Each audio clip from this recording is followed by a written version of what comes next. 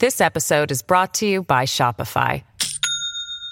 Do you have a point of sale system you can trust, or is it a real POS? You need Shopify for retail. From accepting payments to managing inventory, Shopify POS has everything you need to sell in person. Go to shopify.com/system, all lowercase, to take your retail business to the next level today. That's shopify.com/system. Welcome to the New Books Network. Hi, everyone. I'm Leah Parody, professor of history at Slippery Rock University and co-host of Lies Agreed Upon, a partner podcast of the New Books Network about how Hollywood uses history to talk about today. I'm speaking with Peter Hughes, the author of A History of Love and Hate in 21 Statues, published in 2021 by Aurum. Dr. Hughes has a PhD in philosophy and is also a member of the British Psychological Society. He has worked with various populations in crisis and has written widely on a number of subjects. Welcome, Peter. It's good to be talking to you today. Thanks very much, Leah. It's my pleasure to be here. So, A History of Love and Hate in 21 Statues spans millennia and the globe. And it's a particularly timely book. The ongoing debates surrounding public commemoration, particularly in the form of statues and the names of streets and buildings, has become more heated over the past few years. So first of all, as we get started, I'd like to just ask you, given that you've explored this topic in great detail, why do you think the questions surrounding public forms of commemoration and validation have been so much a focus of the public's attention recently? I think that's a great question. And first, we need to put a bit of historical context. I think that public memorials and statues have always been a bone of contention. I mean, my book goes way back to ancient Egypt and perhaps one of the greatest female rulers of the ancient world, the Pharaoh Hatshepsut, and right up to the present day. And that demonstrates really that there's been these struggles over identity, struggles over power, struggles over public memorials for thousands of years, and they tend to rise up and flare up at times where social divisions tend to increase. So there's a historian in the UK who wrote a great book called Black and British called David Olusoga, and he made the observation that generally he would walk around towns and cities, he wouldn't even notice the statues. They just kind of sit there in the background. And I certainly agree with that. I'm no great admirer or decrier of statues as such. They just sit there in the background of our lives. We walk through our towns and cities and they're there. And then suddenly some division comes up, usually between various identity groups, or an event happens. In this case, it was the killing of George Floyd that really precipitated a wave of iconoclasm, not just in the United States, but also throughout many, particularly Western countries. And then we're forced really to address the issues that throws up. And you had extraordinary scenes all over the world, like in my country, the UK. Although there was only one statue, as far as I'm aware, that was actually forcibly taken down, the police needed to put cordons around many others, including the statue of Winston Churchill. And there was one brilliant anecdote, actually, there's a small old market town in the Midlands called Nuneaton, and near there was a group of people who wanted to tear down a statue associated with colonialism in one way, shape, or form, but another group of people came to protect another statue in the town, and unknown to them, and they didn't know who she was, it was the statue of the novelist George Eliot. And so they obviously were surrounding this statue to protect it from iconoclasts and without necessarily knowing who the statue was about or what its significance was. But the very fact that it was a statue meant they had to defend it. And I think that goes to reflect really how divisive and how blind very often our impulses can become. And my book really is interested in how we become divided and what makes us venerate some icons and hate others and tear them down. And one minute we ignore them, and the next minute they jump into the forefront of our lives, and we have to say, right, that has to come down. It's oppressive. And other people say, no, we have to defend it. How dare you? It's our heritage. And then that's how things divide. There there was a really interesting quote made by a woman called Sophia Nelson. She's a Black American woman, and commenting on Confederate statues. She's a journalist and a writer, and commenting on American statues. And she said, "I don't fear," she said, "150-year-old statues of dead white men. What I fear is the hatred we are seeing in real time in 2021 on social media," she said, "on our college campuses, in our workplace, and in our political rhetoric." And there really is the kernel of the debate. For some people, what matters is how do we keep ourselves together now? For others, is how do we make ourselves accountable for the past? And that really is a fault line. It's a psychological fault line. And my book really explores a lot of the psychology really behind that kind of behavior, and which of course is ultimately fascinating because, as maybe we'll discuss later on, much of it is wrapped up in status displays. And but that maybe we can come on to that later. Yes, yes. I mean, it's an interesting idea, even thinking that we separate those two things out. That that we either will venerate or will be tolerant. And perhaps the question, perhaps as we can get onto, is it the case that if we continue to venerate, then it's very difficult to foster tolerance. Um, One of the things that I want to make sure that our listeners understand is really the wide range of statues that you talk about. They range widely in terms of time, location, personage.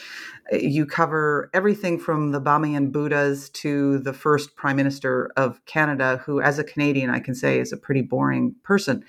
Um, Given how many possible candidates you had to choose from, what made you select this particular collection of statues? Was there an overarching theme or a litmus test that helped you to narrow down your choices?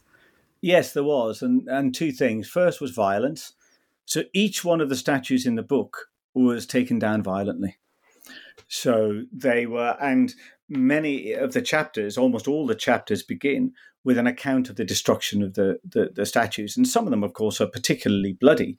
I mean, and the idea behind that type of graphic description of the destruction of statues is because, as one commentator said about the destruction of the statue of the slave trader Edward Colston in Bristol in the UK, it could have been a human being they were dragging along the ground.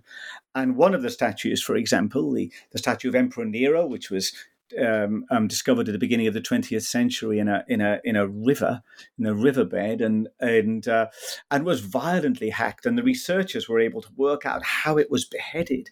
And these statues were literally mutilated. And there's one statue in particular, which was the statue of Athena in Palmyra, which was mutilated twice. Once by Christians in the 4th century to black-robed zealots, as I call them, who came out of the desert and mutilated the statue and left her face down in the desert stands. And then in 2015, a second time by another bunch of black-robed zealots, the ISIS fighters who came into the ancient city of Palmyra and mutilated her again, what was left of her. And so you have throughout the book this unity in all the statues of this violence really that accompanies their destruction. So that was one thing that determined which statues got in the book, and the other was I wanted a geographical spread. They would go from all different parts of the world. So this isn't a uniquely Western phenomenon or a contemporary phenomenon. There's sometimes too much of a tendency in our own culture to imagine that history started 10 years ago. That actually the roots of this kind of pathological behavior are very deep. They're deep in our history, and they're also deep in our genetic history, and they're deep in our history as a species. And so I wanted to reflect that.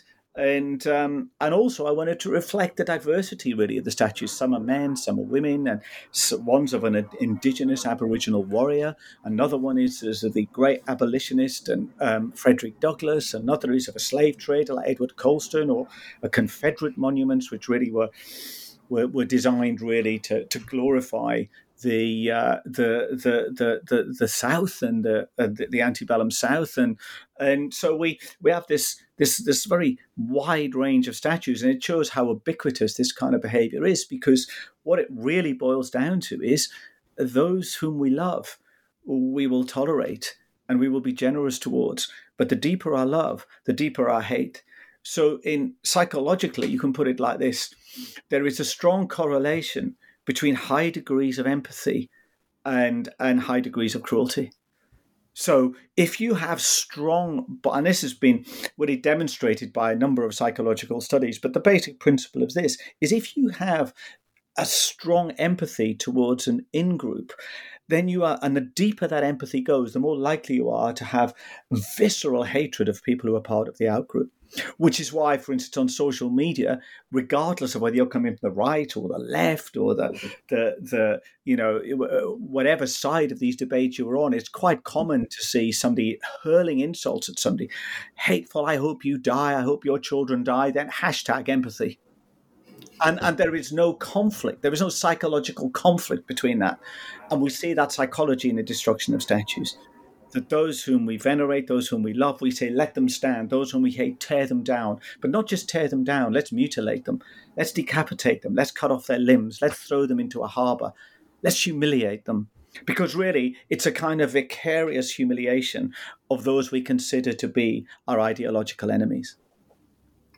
Well, that's really interesting because it also suggests to me that those who feel that no empathy or love has been directed towards them from the group represented in the statue, that then also means that the statue is sort of standing in for the perpetrators of the hate that is felt by a group of people who have been sort of on the outs, and maybe that takes us to the next question, which is that you know, in your range of statues, they have a really broad range of meaning for the people who encountered them every day before their destruction. And so, in doing your research and thinking through these processes, what did you note about, for example, the relationship between the community and a statue that had been erected, centuries before or decades before or only a few years before its destruction? You quoted the historian who says, "Oh, these gray and boring statues that I walk past and I sort of don't note them." That does that have any kind of a correlation to sort of how long the statue's been there, what the makeup of the community is now versus what it was when it was erected? I'm just curious about what you find about those components of the dynamic. No, I don't think it has any bearing on how long the statue's been there. It has a bearing on where contemporary culture and politics are. Some statues have been objects of contention from the moment they came up. The slave trader Edward Colston, for example, in Bristol in the UK, being one of those. He was at the top of the Royal African Company, and he was responsible for the transportation and death of thousands of Black Africans. But this is what's curious about people like that. He also devoted, in his will, his legacy was to devote all his money to philanthropic causes. And we have this in human beings, that none of us are either wholly evil or wholly good. And you see it among the robber barons, for instance, people like Andrew Carnegie, who would, exploit his workers, in one instance, actually sanctioning their killing. And he'd exploit their workers for every single cent they earned. And then he would go and devote his profits to building libraries and facilities for the poor. And so human beings are nuanced, and this is a key point that comes up in the book. And there are two particular really interesting points here. One is that I talk about Dr. Martin Luther King Jr. when he said there's some of the best in the worst of us, and there's some of the worst in the best of us, and when you can take that kind of nuanced perspective, that makes you truly human. It makes you capable of compassion, because it's very difficult to hate from that kind of position. And to give you another idea, right, in this case, of a black African who, of course, was celebrated for his campaign against apartheid, Nelson Mandela. When he came out of prison, he put his name to 10 scholarships, and he called them the Mandela Rhodes Scholarships. Now, Cecil Rhodes was a white supremacist, and he devoted his life really to amassing a fortune through often very brutal and violent colonial behavior. There's a whole campaign in this country to topple statues of Cecil Rhodes called Rhodes Must Fall. It began as a campaign in South Africa, yet Nelson Mandela puts his name to a scholarship. And you just think, well, why would he do that?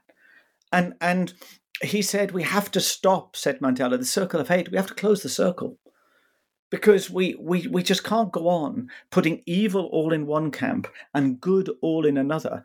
Because, going back to Martin Luther King, there's some of the best in the worst of us and some of the worst in the best of us. And when facing what to do with apartheid statues in post-apartheid South Africa, Mandela, some of the most egregious ones were removed, some were reinterpreted, and some were left standing. But the idea was, and he said this, there are some people, he said, who are villains to us, who are heroes to other people. There are some people who are heroes to other people, who are villains to us. We have to reconcile that. We have to find a way to pull ourselves together. And as one South African legislator at the time said, you can't heal old wounds by making new ones.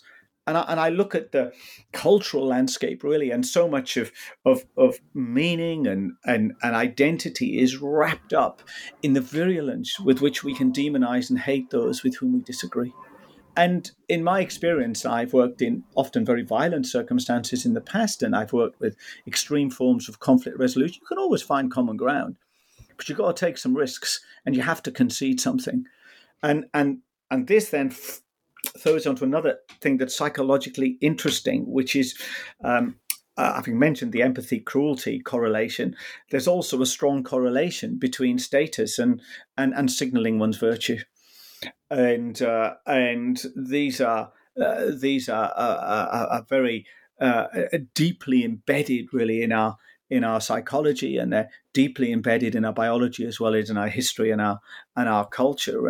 And so sometimes where victimhood and virtuous victimhood can accrue. There's a wonderful study published in the Journal of Social Psychology in 2020, which found this correlation between virtuous victimhood and the gaining of two types of reward. One was material rewards. You might get more money, more funding, more educational opportunity. But the key one was symbolic rewards, which was status, a sense of belonging, a sense of being loved, a sense of being validated. And of course, you only need to look at social media on all sides of the political divide, and that is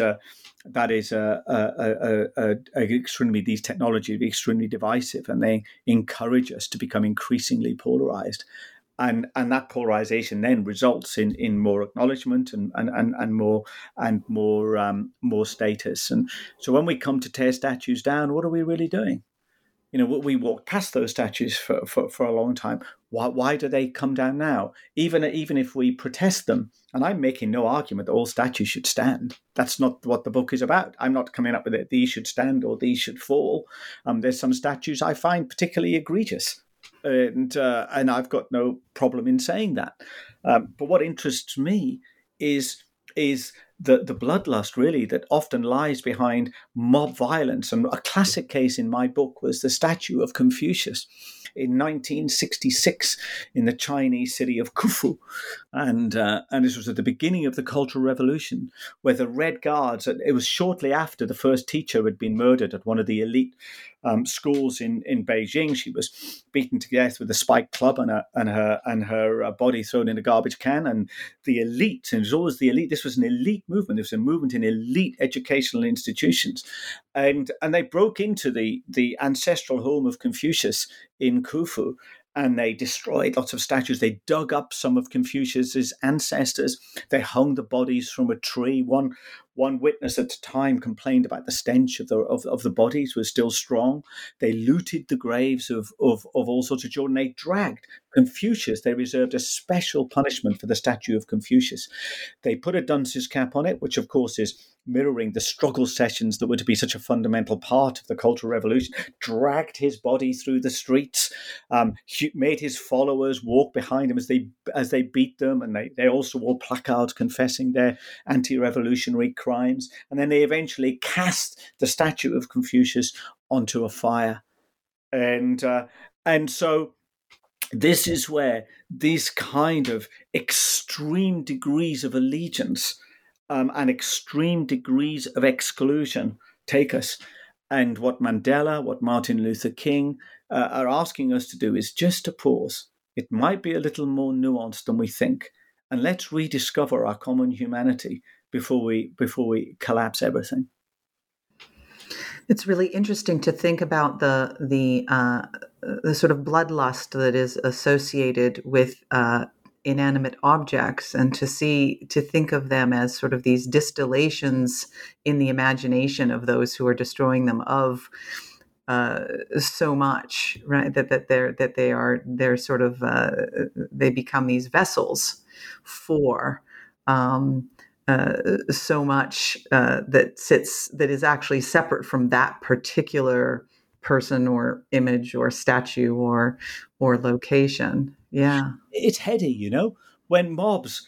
And I quote here a number of people in the book who warn against, once mobs form, we disindividuate ourselves, and we become capable of doing stuff that outside of the context of a mob, you just think, how did I do that? What on earth was I thinking of? How did I get carried away to that point?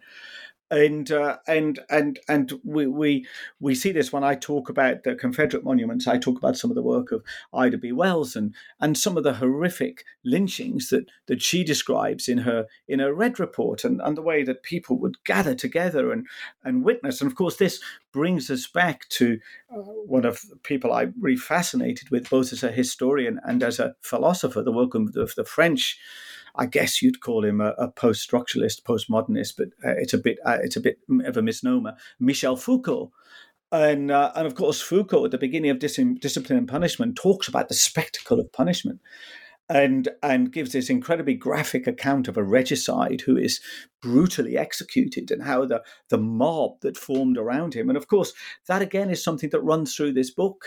When the bloodlust is high like that, the difference between destroying a statue and killing a person really becomes blurred. And in some instances, of course, in the book, that indeed happened. And I talk about, there's a wonderful American anthropologist called Christopher Boehm, that's Boehm, and he talks about how our primal instincts, how there's some things that are human universals, like war, ethnocentrism. We always tend to think our culture, our beliefs are the best ones. Blood revenge, raiding, particularly for our objects of value, and given that most of the raiding was done by men, many of the raiding was to assassinate other men and to capture and rape the women.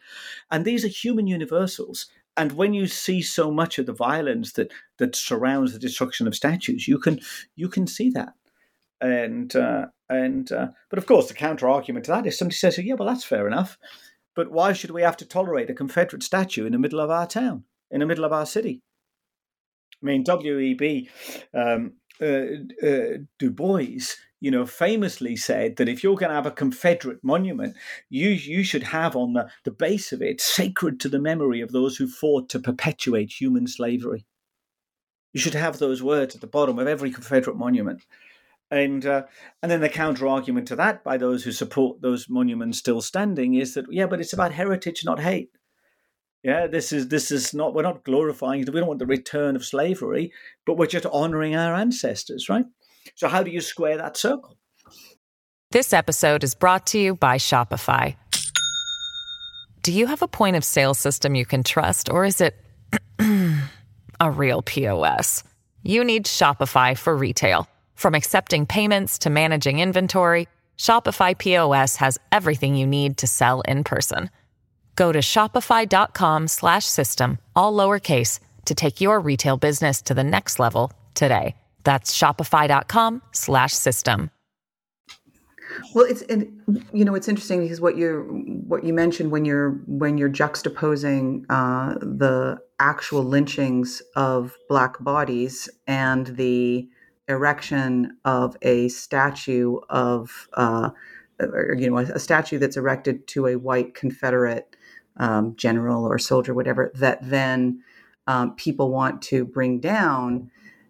Really, in those two things, the difference is power, right? That white people had the power to actually lynch Black bodies.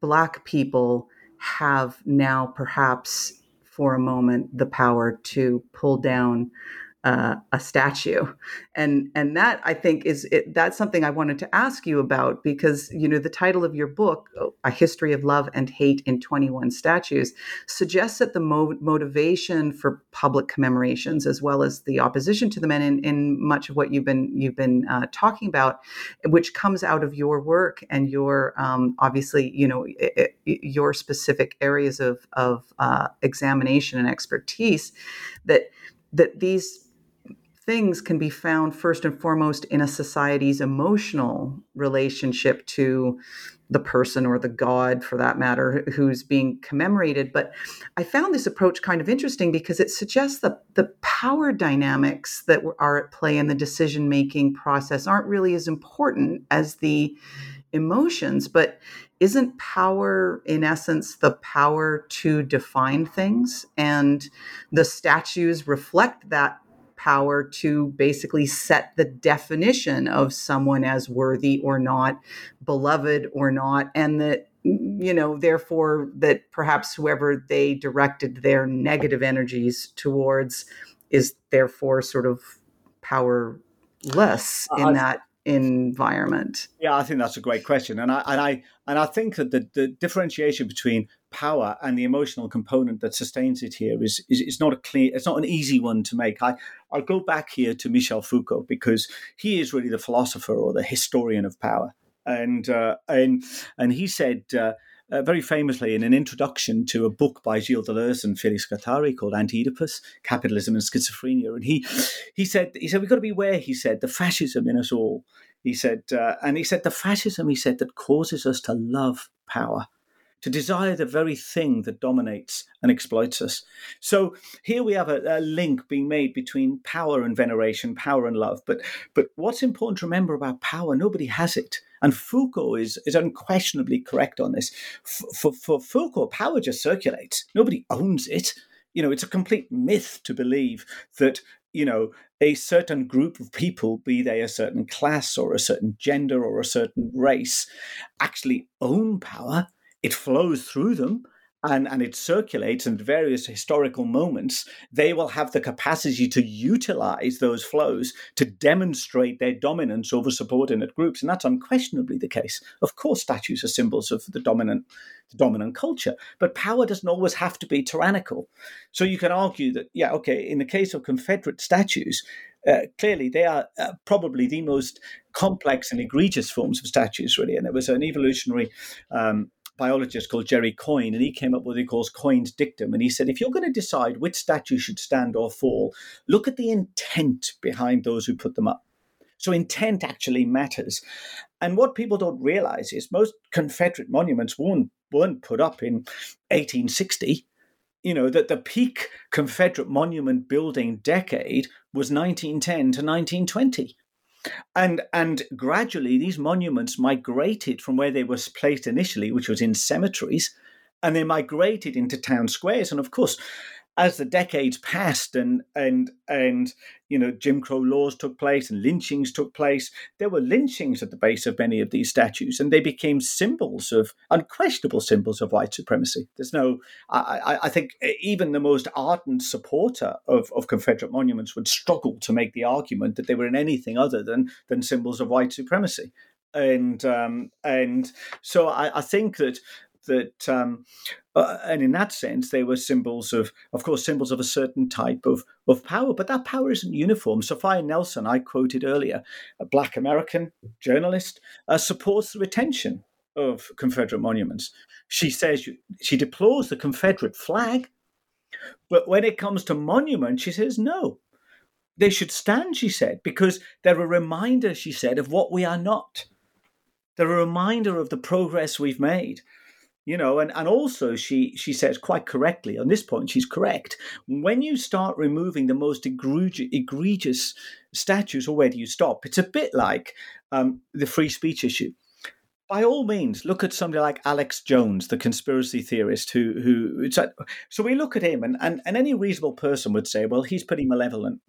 So, okay, we can understand if he's cancelled. But actually, by pointing to the most egregious, we then have what's called concept creep, or what a wonderful study done at Harvard University defined by a team of psychologists as prevalence-induced concept change.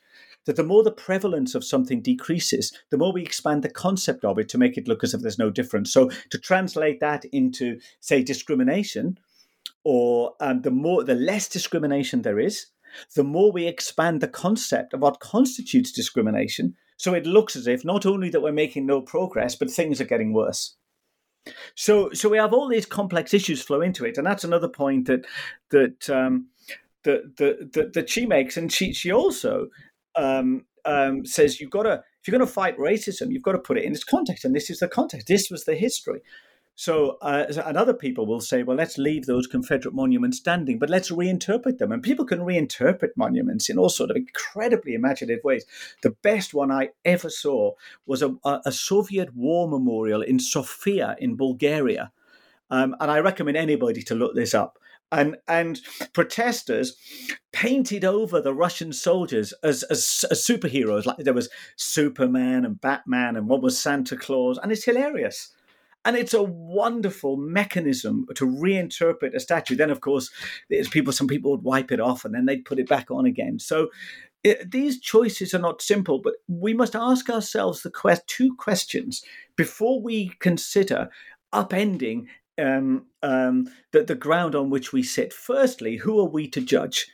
And I quote in the book, although I'm a humanist myself, I quote the very famous incident from the Gospel of John where Jesus is in the town square and the priests come up to him and they say, we've caught this woman in adultery, we've caught her in flagrante, you've got to condemn her, we're going to stone her to death.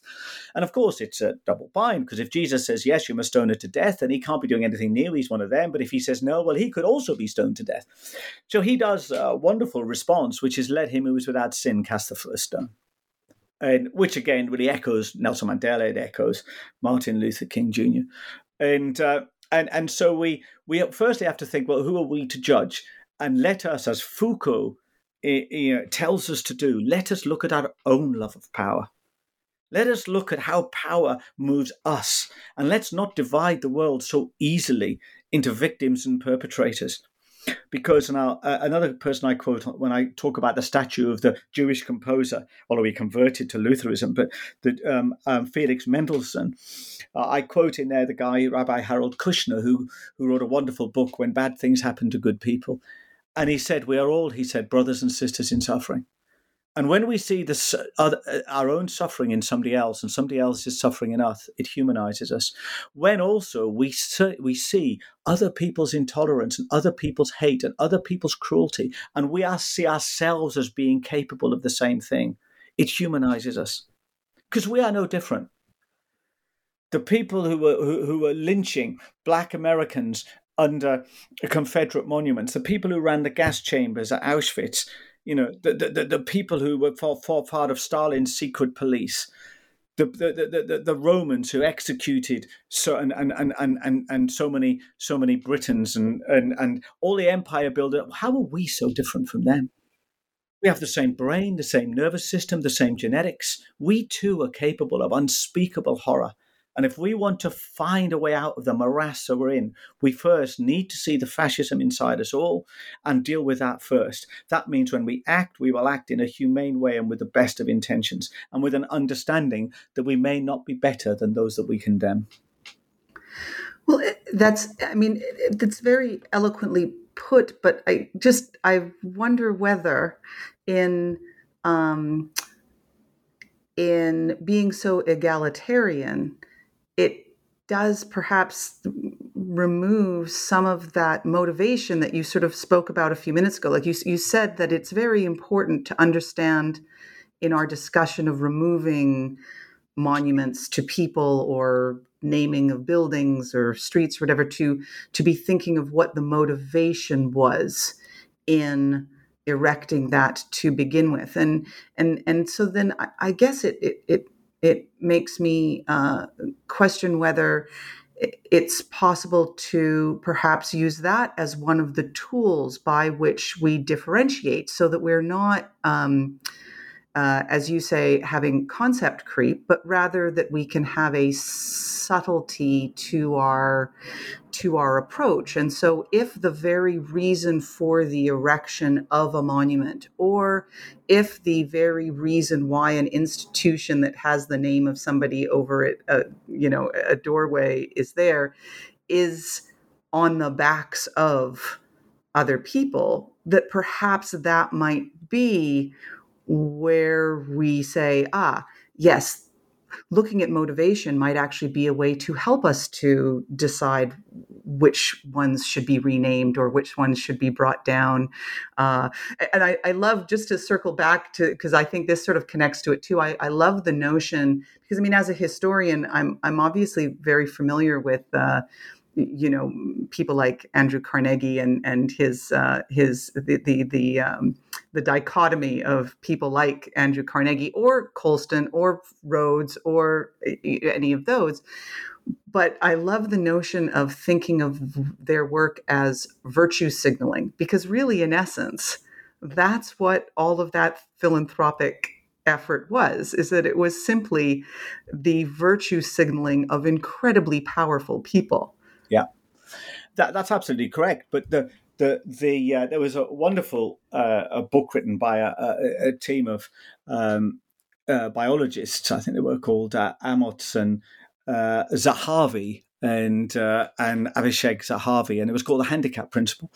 And what they were interested was, they looked at birds, in this case the Arabian babbler, and they were fascinated by the fact that here is somebody who warns other birds to whom he is not genetically related to, and in the process of doing so, risks his life.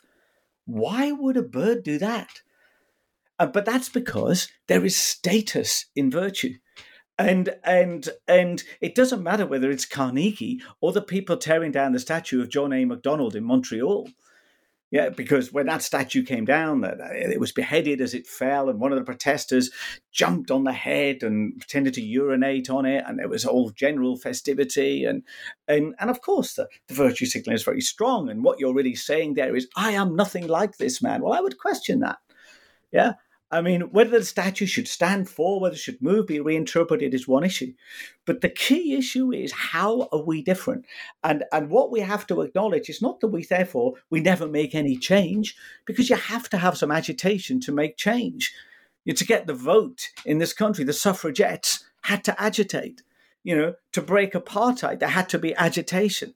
We can't live in a world where we all just sit back and wait for change to happen. That's not going to be the case. But what we have now, what we have to be wary of more than anything, is utopianism. That by all means, let's agitate for a change in this area or in that area. Let's agitate to have change that everybody has healthcare, for instance. Everybody has the right to decent healthcare. That's worth fighting for, right? We don't just sit down and say, well, there's nothing we can do about it. Maybe we're as bad as they are, so we'll just let it pass.